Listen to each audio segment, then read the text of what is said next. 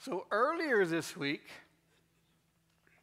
I received a text message from AJ, our drummer. And he said, "Hey, aren't you going to send out the order of worship?" This was on Tuesday night. And I said, "Oh yeah, I still got to do that."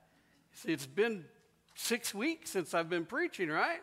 Ryan's been doing a great job, and I am thankful for Ryan for that over these last 6 weeks. But I forgot that I had to do that. That was part of my responsibility, was to notify the worship team, this is the order of worship, and this is how we'll do it. Until I remembered, okay, I got to preach again. I forgot.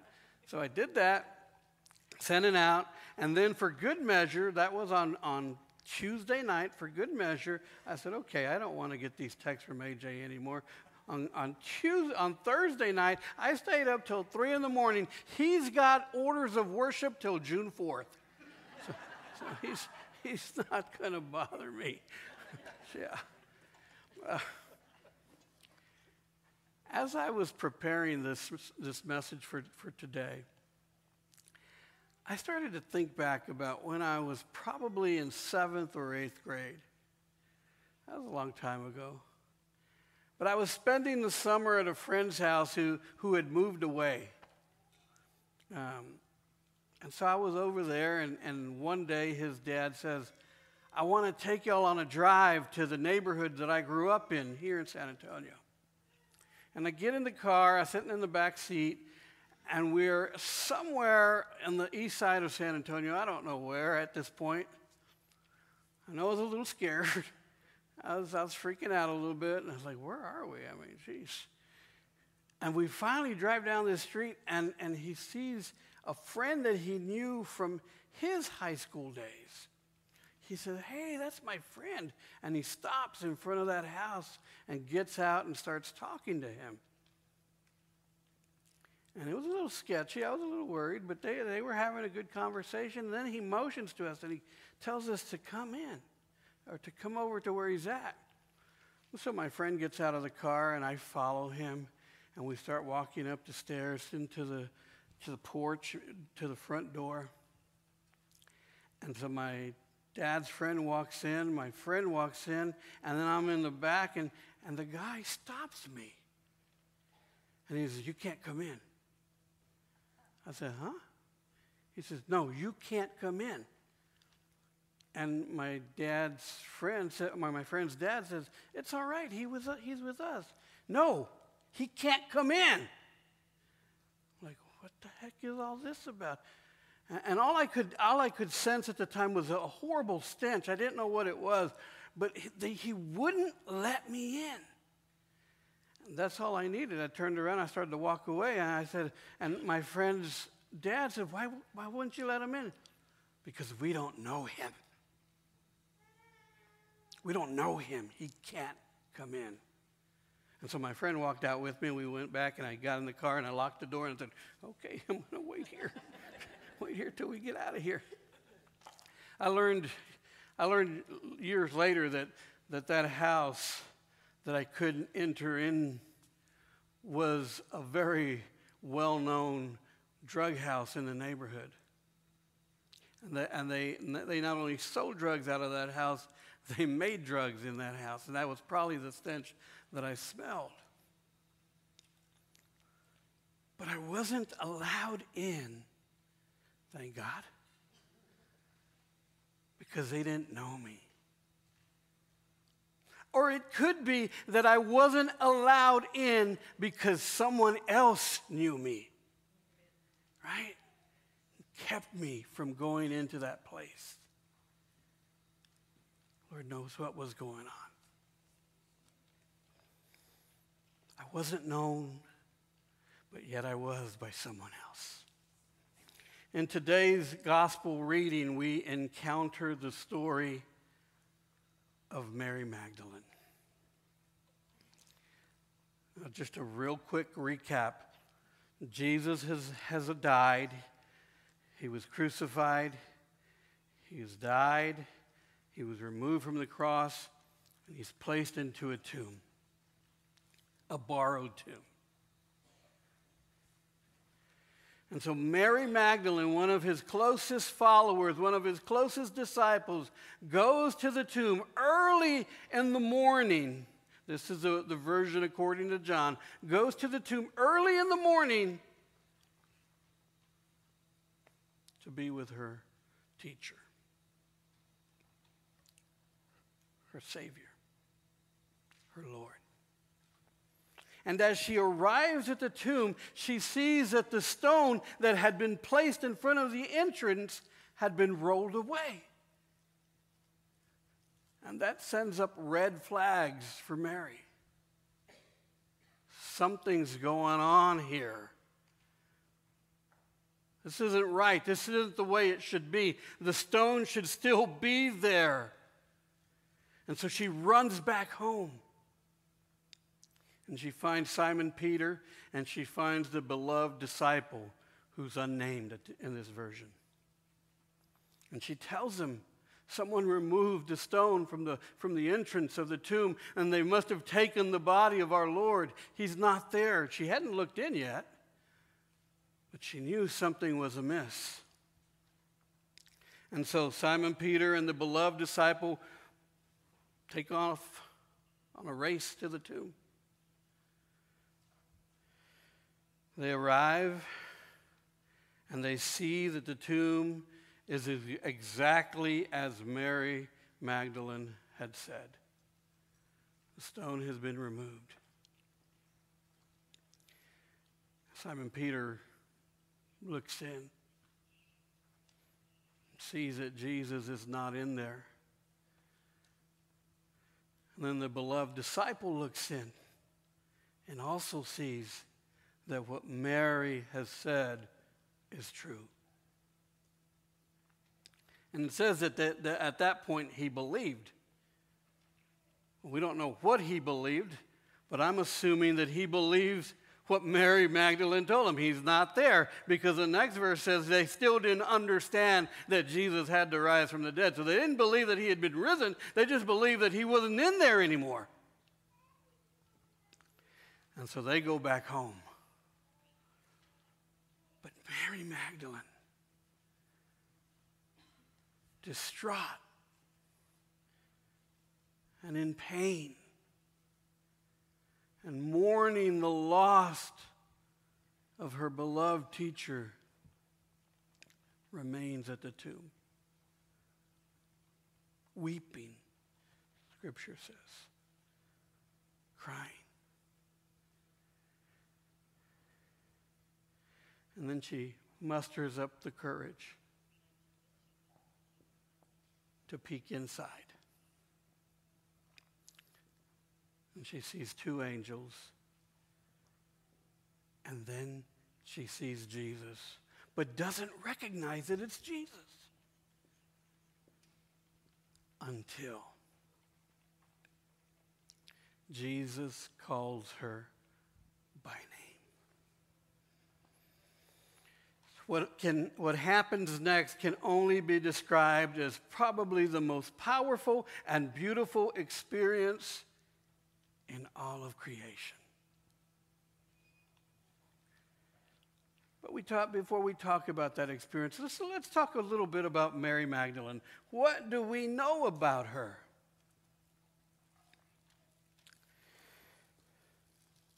Well, we know that Jesus healed her from 7 demons.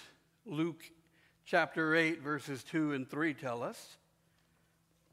And as a result, she began to support his ministry with her own resources.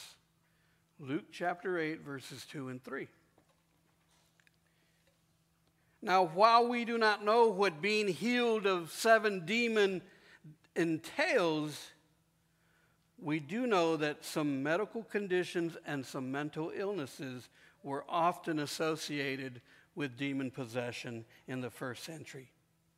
And yes, there were true demon possessions taking place as well. We know from Scripture that she was present at the crucifixion and that she was present at the tomb on the 3rd day. And so what we can surmise is this, And what I want you to hear is this. What we know about Mary Magdalene was that prior to Jesus, her life had been a wreck. And Jesus brought healing to it. Mary Magdalene has been given the most awesome privilege ever, in my opinion. She is the first, according to John, to encounter the risen Christ. When Jesus calls Mary by name, she immediately recognizes his voice and cries out, "Teacher! Teacher!" Can you imagine what must have been going through her head, how quickly her heart must have been beating, must have been pounding to see her beloved teacher? Can you imagine the joy and the excitement she must have been feeling at this moment? It was just 3 days ago when she stood at the foot of the cross and watched in horror as they nailed him to that wooden Roman torture tool. It was just 3 days ago when she watched as her wonderful teacher slowly died. It was just 3 days ago that she was there as they took his lifeless body down from that cross and saw them place his dead, limp body in a borrowed tomb. But now, how can it be possible that her beloved teacher is calling her by name? Mary. We know that before Jesus, her life had been a wreck. And Jesus brought healing to her life. He returned her to a life worth living. He brought a life of wholeness and worthiness she may have never known before. He gave her purpose and meaning. Jesus treats her with love and dignity. And he gives her one of the greatest gifts of all time: the responsibility and the privilege of being the first to proclaim the gospel message of the risen Christ. As she runs back to her fellow disciples, to her sisters and brothers, she proclaims that first gospel message: I've seen the Lord. I've seen him with my own eyes. I've witnessed him. I've experienced him. I've heard his voice. He called my name. I've seen the Lord. In John chapter 10, Jesus states, I am the good shepherd. I know my own, and my own know me. Jesus knows Mary, and Mary knows Jesus. My friends, on this Easter Sunday, on this Resurrection Sunday, I can say without a hint of doubt in my heart that Jesus knows you too. that he knows your name.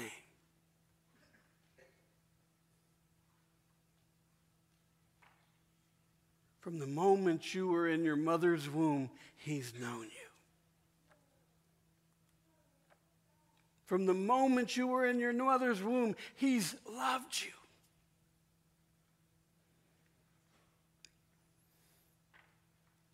From that moment,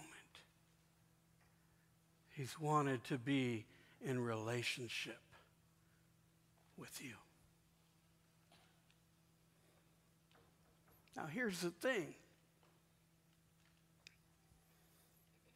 Relationships take two. And so my question for us this Resurrection Sunday is simply this. Do we know Jesus? Do we know his voice? Do we respond to his voice, to his call? If he calls us by name, would we recognize him?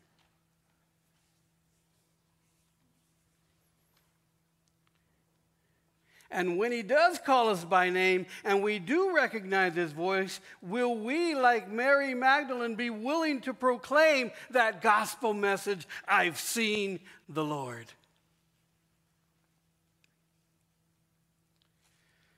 I've seen the Lord. And the things that he has done for me. When we receive good news, we want to share it. We don't want to hoard it. We don't want to keep it for ourselves. When we receive good news, we want everyone to know.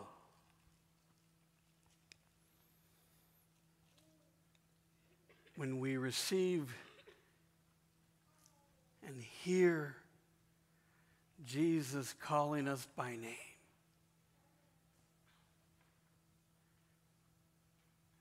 will we respond by saying, I've seen the Lord, and I want you to know it?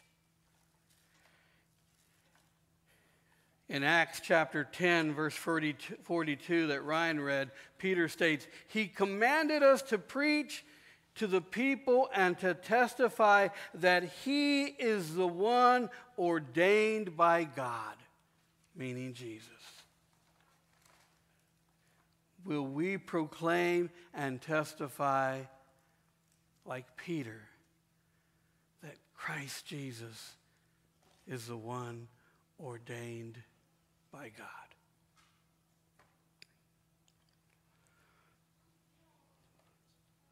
My friends, we are all known by Jesus. My prayer, my hope for each one of us is that we will know Jesus. He already knows us. Will we know him? On this Resurrection Sunday, my prayer is that we say, yes, I know Jesus. Let me tell you about him. Let me tell you about what he's done for me. The purpose and the meaning he's given to my life. Let me share that with you. Amen. Will you join me in this Easter litany as we remember the Christ? We rejoice and we remember the Christ, the spark that lit the cosmos at the beginning of time. We rejoice and we remember the Christ, the spark expanding across all time and space. We rejoice and we remember the Christ, and we remember the Christ, the spark born and sheltered by our ancestors. We rejoice and we remember the Christ, the spark fanned into flame by those who ignite us in love, wisdom, and joy. We rejoice and we remember the Christ, the spark, a sacred trust we hold for our descendants and all who come after us. We rejoice and we remember the Christ, the spark, our oneness, and Jerusalem Shalom.